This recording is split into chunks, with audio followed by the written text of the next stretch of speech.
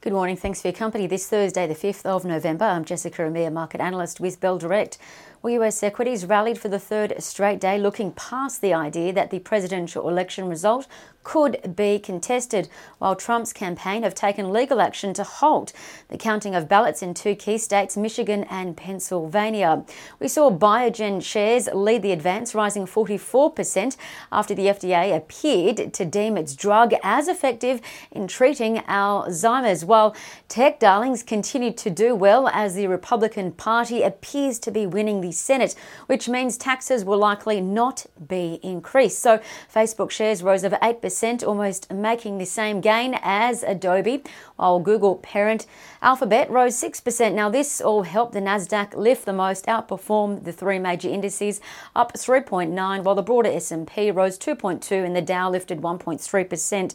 Oil advanced 3% to $39.06 US a barrel as US oil supply fell. Safe havens continue to lose funds. Gold lost 0.6%. It's now $1,899 US an ounce, while the US dollar against a bunch of currencies fell 0.1%. And bonds have been fairly volatile. The yield touched a 5-month high early in the session, with investors exiting out of the safe haven of bonds as Trump appeared to lead the election.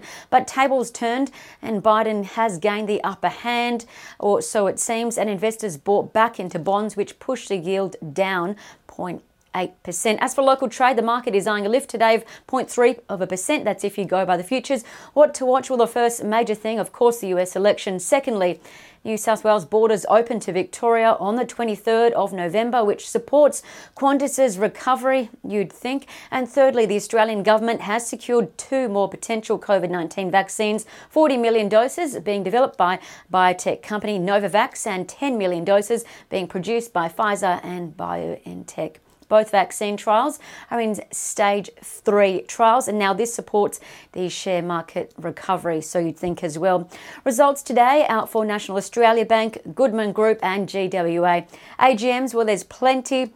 AMC, ANN, Coles, Dow, EHE, while close attention will be paid to Flight Centre as travel restrictions are easing, and Treasury winds AGM really on the back of the China import ban. So pay close attention to those if you're looking at investing or if you are invested. As for trading ideas that could be worth a look, Bell Potter increased the buy rating of Domino's Pizza, bumping up its target to $99.30, implying 14% upside in a year, really as sales are continuing to grow and new store openings are progressing as expected in Japan, France and Germany. And Domino's Pizza also reaffirmed its 3- and 5-year guidance levels, while Bell Potter says DMP looks comfortably able to achieve its targets for this financial year amid strong pizza sales growth. And Bell Potter upgraded IMDEX from a hold to a buy, increasing its target to 145. That implies 20% upside in a year.